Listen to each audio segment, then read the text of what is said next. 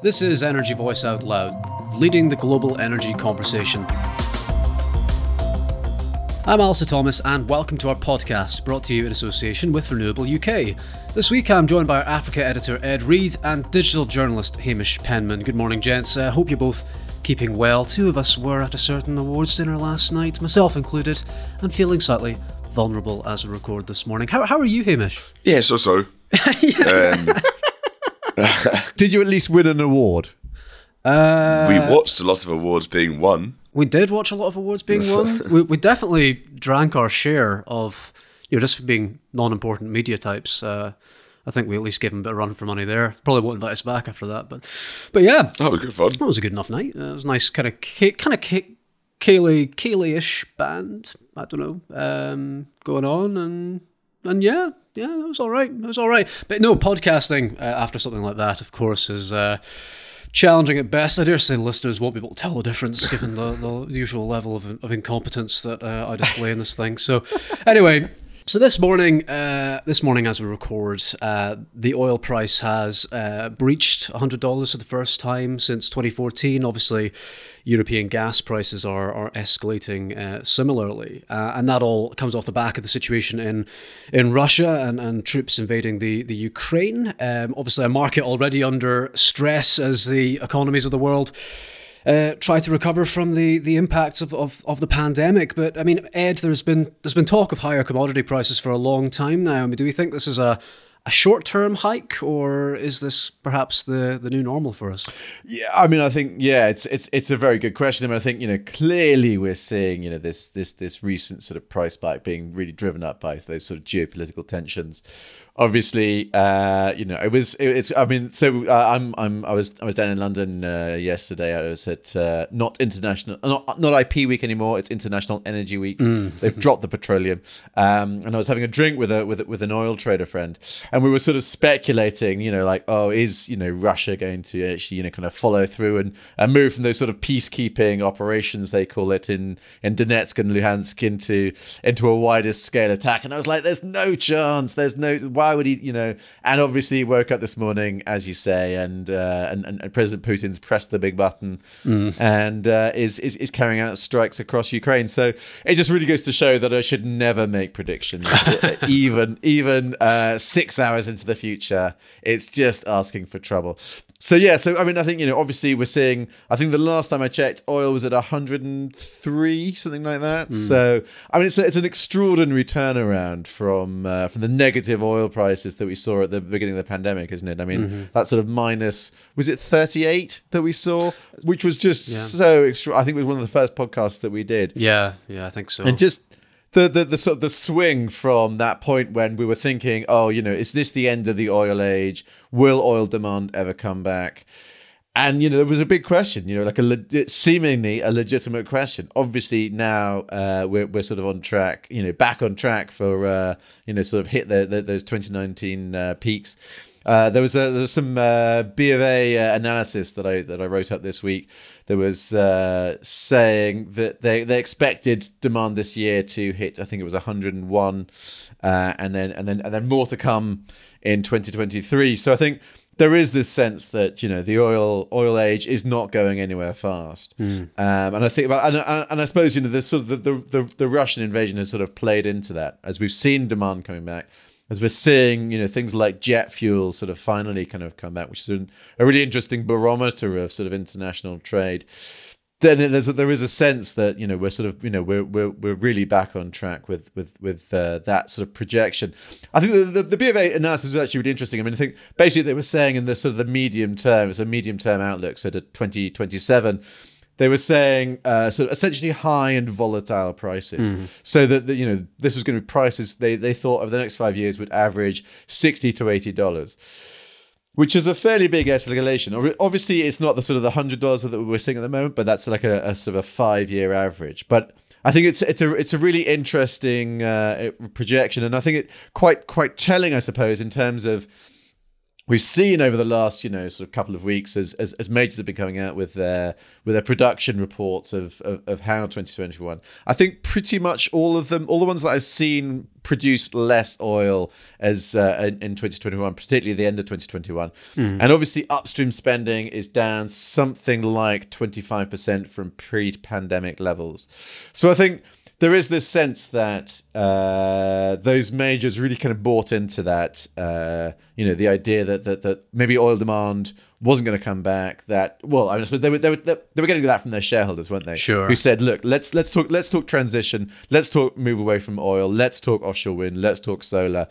And that's where they put their money. And now, I mean, you've got to say maybe that might have been a mistake. I mean, I think, we're looking at this point where oil's at 100, and it looks, like it's going to be, fairly significant, at least for the sort of medium term. Yeah.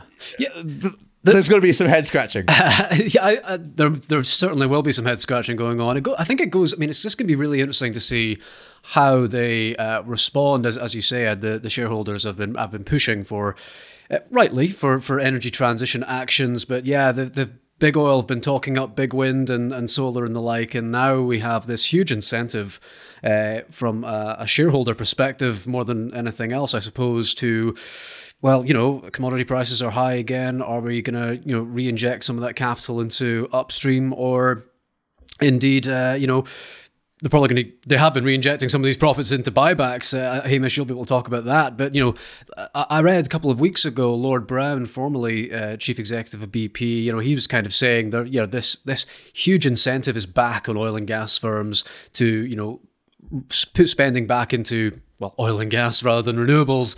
And he said he's got fear for the natural environments in that kind of place with the commodity prices being so high. I mean, I don't think you can go back on the renewables piece and the energy transition piece, having made the pledges that these companies have made. But yeah, I mean, the temptation surely must be there to have another look at their upstream portfolios and say, well, can we actually get a bit more out of these? Hamish, you were writing about oil firms re-injecting these huge profits into buybacks recently. That I was, yeah. There was some reporting. It was actually in the Financial Times that we've managed to lift or rip off, or whatever you want to call it. But it seems that it's kind of a bit damning for all these kind of big pledges about we can't have a, I suppose, windfall tax because it will harm investment in renewables, when, what was it, 27 billion there or thereabouts, almost 28 billion will be going into share buybacks from the majors, or the Western majors this year. So, well, it's a pretty sizable sum. I think it was an RBC Capital kind of placed it even higher at 30 billion. So these are massive amounts playing back into that, and you would assume that it can only continue now, given the high oil prices. We might be seeing a return to profits for these companies for many years to come. Although it's, well, like Ed, I won't want to predict anything currently. It's dangerous territory, isn't it? Yeah. well, as we heard from Ed with his 6-hour prediction, but it is. I mean, that's the constant thing you hear, isn't it? With predicting the oil price, you always hear people saying, "Well, I don't want to get into it." But I suppose, as you were kind of getting at, Ed, I mean, even setting the Ukraine situation aside, or as such.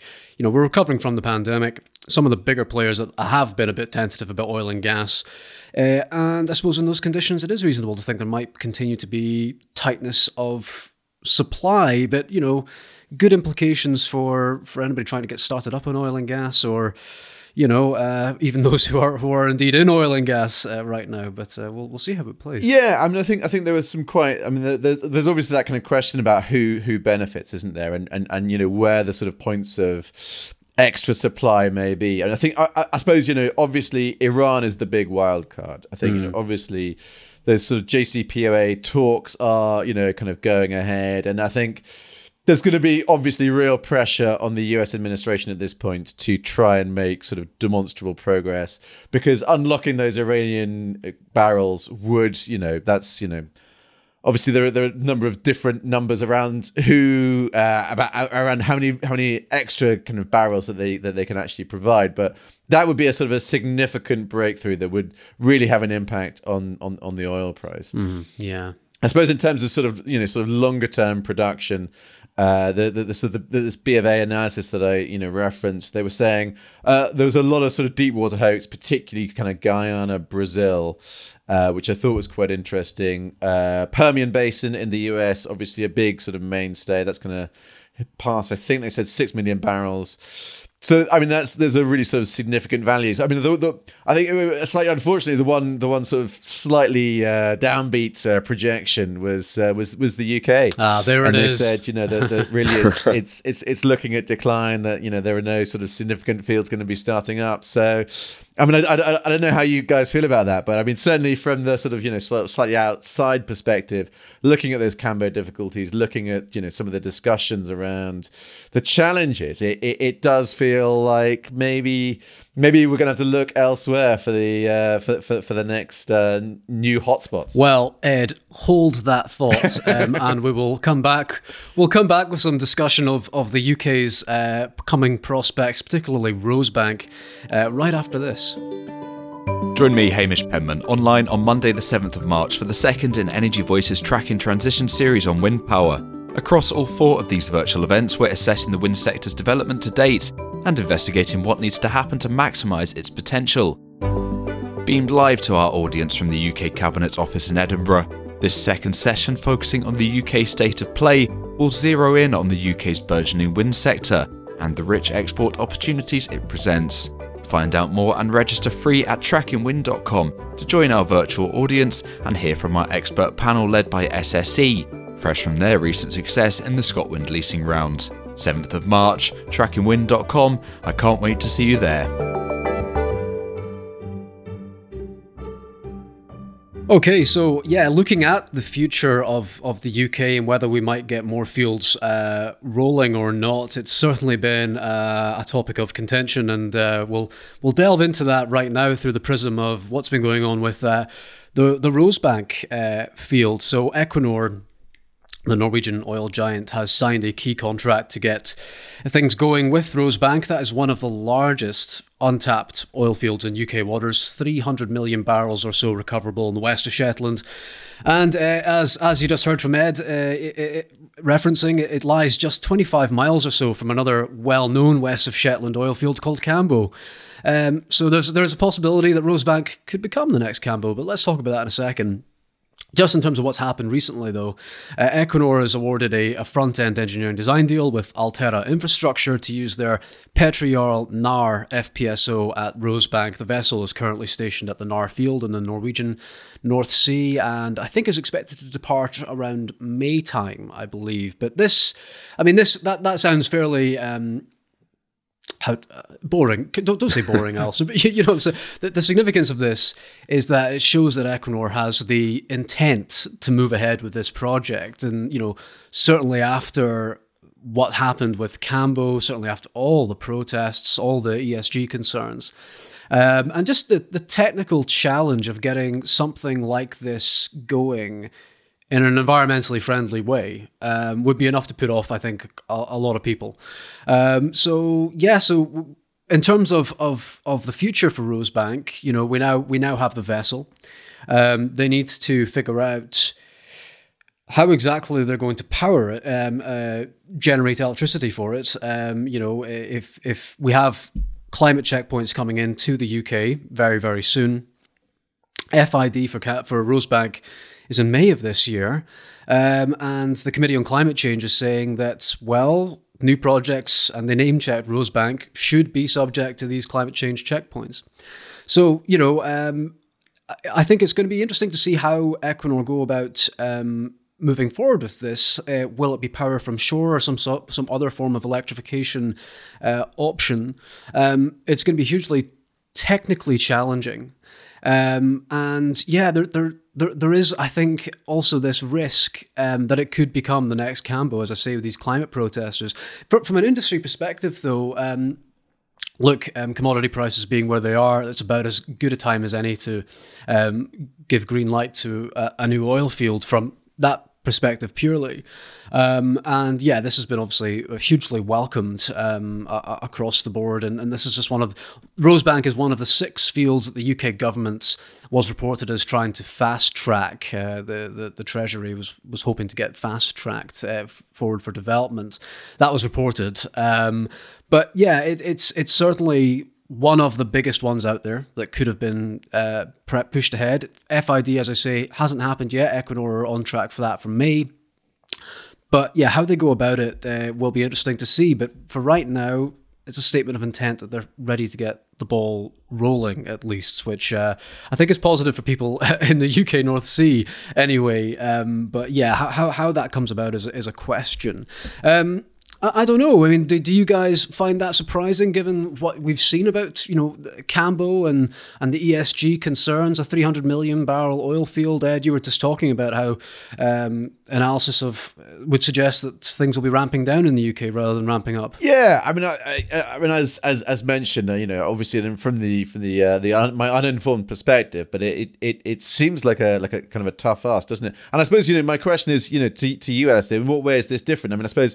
Obviously, Shell pulled out, and that seemed, obviously Cambo is not really dead, but Shell pulling out seemed like a sort of like a bit of a sort of a real sort of death knell, sort of ominous sort of move, and obviously there's that kind of Siccar Point is maybe sort of still hanging in there, but what's the chances of progress? I suppose with Equinor it's quite an interesting one, isn't it? Because obviously Norwegian state owned largely, and obviously sort of susceptible to its own sort of domestic pressures, and obviously there is a move domestically in Norway to sort of try and think about ways in which to move beyond oil.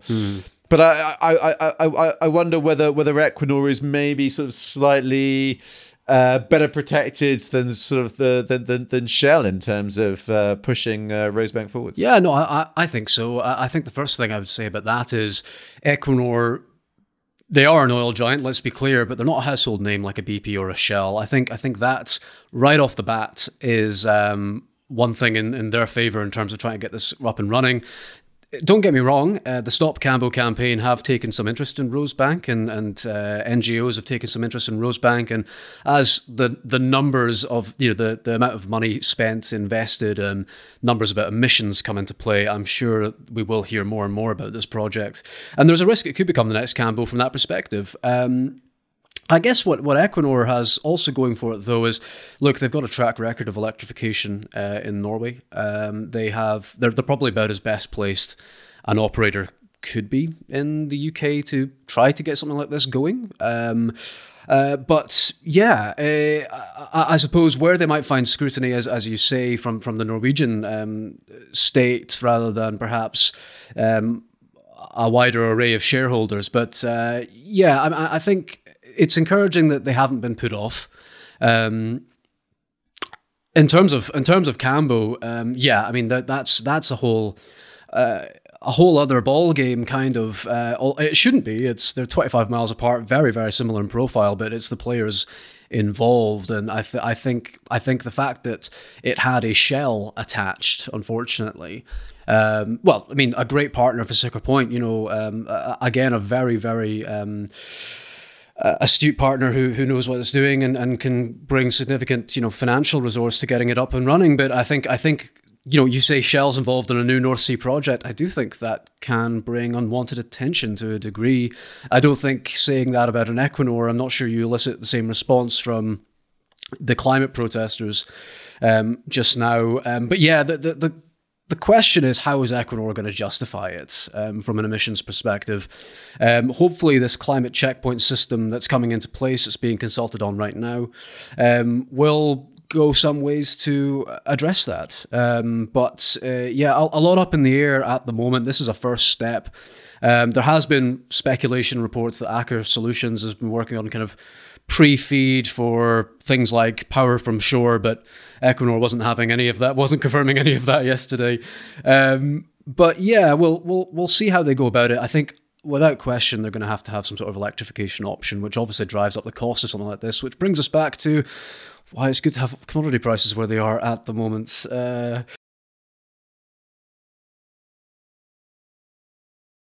No, I was just saying that's kind of that interesting sort of shades of grey, isn't there? Right? There's, obviously, Equinor in their discussions with the government, there's a kind of a like electrification. This is how we're going to reduce the kind of the carbon intensity per barrel. But I wonder, and this isn't really a question to you, it's more of a sort of statement. I wonder to what extent that makes any headway with the sort of the Stop Cambo group. Yeah. Right? Like, are they going to be interested in electrification as a justification, or are they just going to say, look, we don't want oil to be developed?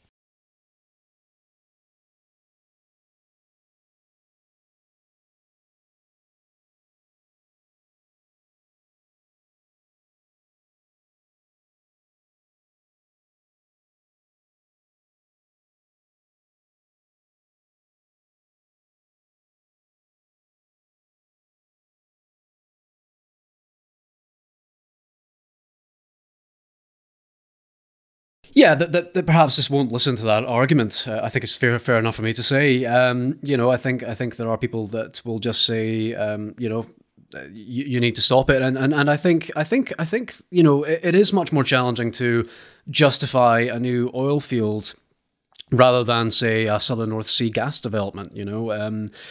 Gas prices being what they are, there is an argument around domestic supply, albeit there has been more and more scrutiny placed on, well, where is this oil and gas being exported to?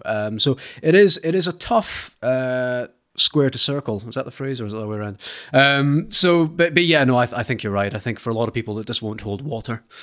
So I guess the onus is on Equinor, the onus is on the UK government to justify it. And from the perspective of people up here, we're aware of the economic benefits of having a successful oil and gas industry. The argument obviously is that, well, we might as well just use our own domestic supply and let that kind of naturally wind down. There's been research from the OGA recently suggesting if new fields aren't brought online, we could start seeing a very serious decline in this industry as soon as 2030. And if that's the case, then in terms of an energy transition, a just transition for workers, if we don't bring new fields online, we're going to lose that workforce potentially. So there's a whole lot of nuanced argument around why you should or shouldn't bring a new oil field in the UK online.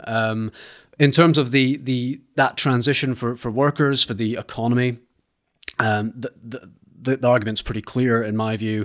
From an environmental perspective, purely from an environmental perspective, which is the way that I would say most people around the world are going to be looking at this, that is where it will become, I think, a little bit more challenging. And again, that's where Equinor and the UK governments and others are going to have to pull their weight in justifying it. But yeah, we will park Rosebank there, but we'll stay on electrification next. And Hamish will be telling us about a new auction for offshore wind to power these oil and gas platforms. Energy Voice presents Net Zero Workforce, a hybrid event at the Chester Hotel, Aberdeen on the 29th of March 2022. Energy is going through seismic change. This will be driven by people, attracting new talent and reskilling the current workforce. The Net Zero Workforce event will help draw the roadmap for change, asking how the industry can inspire the next generation of energy leaders and help today's energy workers to adapt to a post-transition landscape. Join us to explore what is required for the net zero workforce to emerge and thrive. For in-person tickets and free virtual registration, visit netzeroworkforce.com. Okay, Hamish, from an industry that loves an acronym, we've got a new one, INTOG. Tell us more. Yeah, it needed an acronym because without it, it was becoming quite a mouthful. The Innovation and Targeted Oil and Gas Offshore Wind Leasing Process. So it follows hot on the heels of Scotland. Obviously, the results for that announced, last month it still was, yeah. Feels like an age ago now for some reason. The bidding window expected to open in June. These will be for projects of kind of less than 100 megawatts, so not the massive numbers that we've seen associated with Scotland. These were kind of more targeted, kind of smaller projects. One's for, well, obviously for decarbonising oil and gas, but kind of also kind of experimental, it seems, but from the way that we've kind of heard and demonstrated projects to try and test out a lot of these kind of new kind of schemes and kind of designs, I suppose, that are hitting the market. So I mean, it was announced during Subsea Expo. Well, Ivan McKee announced it during Subsea Expo, the MSP, and then Carnot State Scotland were quite quickly off the back of that. So it's quite pleasing to see, especially as it is following on so hot on the heels of ScotWind, because I mean, there were 74 bids, there were 17 projects allocated. There are a lot of companies and consortiums there that missed out and that are now looking for leasing to try and get these projects in the water. So this is quite a good way of doing it, and it will be a shorter timescale than ScotWind as well. I think now that the results have passed of ScotWind, it's quite interesting to see that everybody's kind of just right. What is the next opportunity going to be? And it is in TOG, and these, opposed to ScotWind, which will be 10, 15 years before we see these turbines in the water. This process is going to be far quicker. So I think it has a lot kind of more, almost resonating more with people in that way, because we are going to start seeing the fruits of this in the next few years. So it's a kind of a big step, I suppose, in many ways, that we've now got around to this, and in doing so quickly after just the last leasing process. But yeah, no, like I mentioned, announced by Ivan McKee during Subsea Expo, and we've been back up there enjoying the in-person events and the free wine that comes with it, Alistair. Yeah, we have. Yeah, no, it's been great to be back. It's been great to see people again in person, and I think everybody's been very, just what a novelty, right? But yeah, no, this is really quite interesting, because we have the North Sea transition deal that's putting really hard.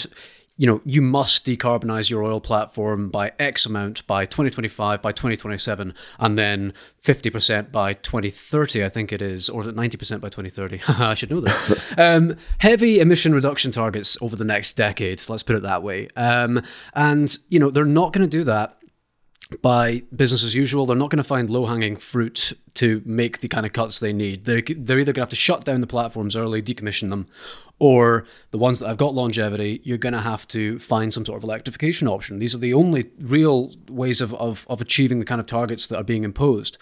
So when you look at what's out there right now, you've got these, well, we talked about Rosebank, Equinor is going to have to find a solution to that. Also in the west of Shetland, you've got BP's huge Clare field.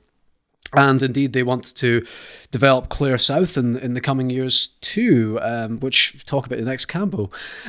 So, there's going to be huge interest, hopefully, from oil and gas community, who obviously were bidding in ScotWind, to get involved in this and get these floating solutions ready to try and decarbonize the assets that are out there. From a supply chain perspective, you mentioned, Hamish, that these projects are going to be up and running much faster than the ScotWind developments.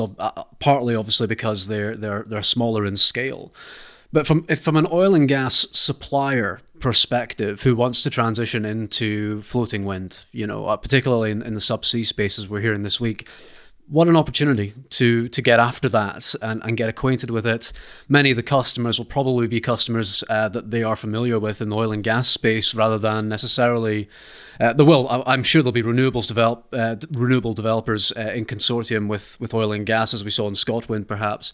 But it seems to me it's a very good way into a viable business in the renewables space for somebody operating in subsea oil and gas. So, a lot of excitement. And yeah, I mean, it was suggested at Subsea Expo these projects could be in the water in the next couple of years. I think that's slightly optimistic, but certainly in the next kind of coming years, next few years, it will be happening. I understand that Marine Scotland have got a little bit of planning loopholes to figure out before they can get projects in the water, but we're looking at awards in the next kind of year or so, really. So it's moving very fast, and it's good to see. I mean, and we've heard from it's not just your big players. We've heard companies like CNOOC is a big player, but it's not just your household oil majors that you're aware of, but other players like CNOOC have been talking about businesses in floating wind for some time now as well, just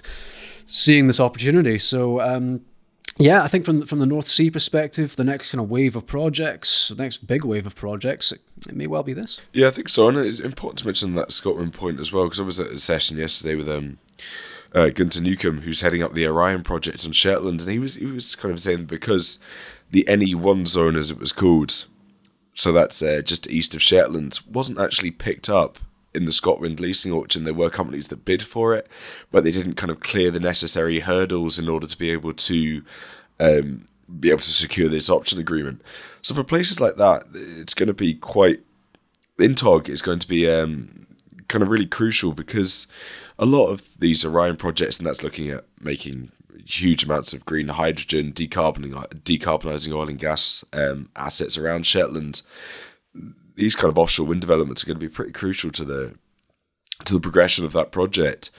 So it's going to give, I suppose, options and regions and companies a chance to secure offshore wind if they missed it in ScotWind, which, if we're all going to want to be as green and as sort of reliant on clean energy as has been proposed, then we're going to need so many of these turbines and so many of these developments that these leasing rounds are going to be pretty crucial going forward. Yeah, indeed. It's going to be exciting times ahead. I mean, let's not forget, of course, that if you can get something like this up and running in the right way, there's export opportunities as well, and hopefully the rest of the world will, or many parts of the world will hopefully look to what's being done in these waters as they look to decarbonise other parts of their infrastructure as well. So it's a huge opportunity to get after. And hopefully the UK can leverage some of this global underwater expertise we've been hearing about so much this week to make it happen. But we will see. So I think in that case, gents, that is it for this latest episode of Energy Voice Out Loud. So thank you very much to Ed and to Hamish for joining me. I've been Alistair Thomas, and thank you for listening.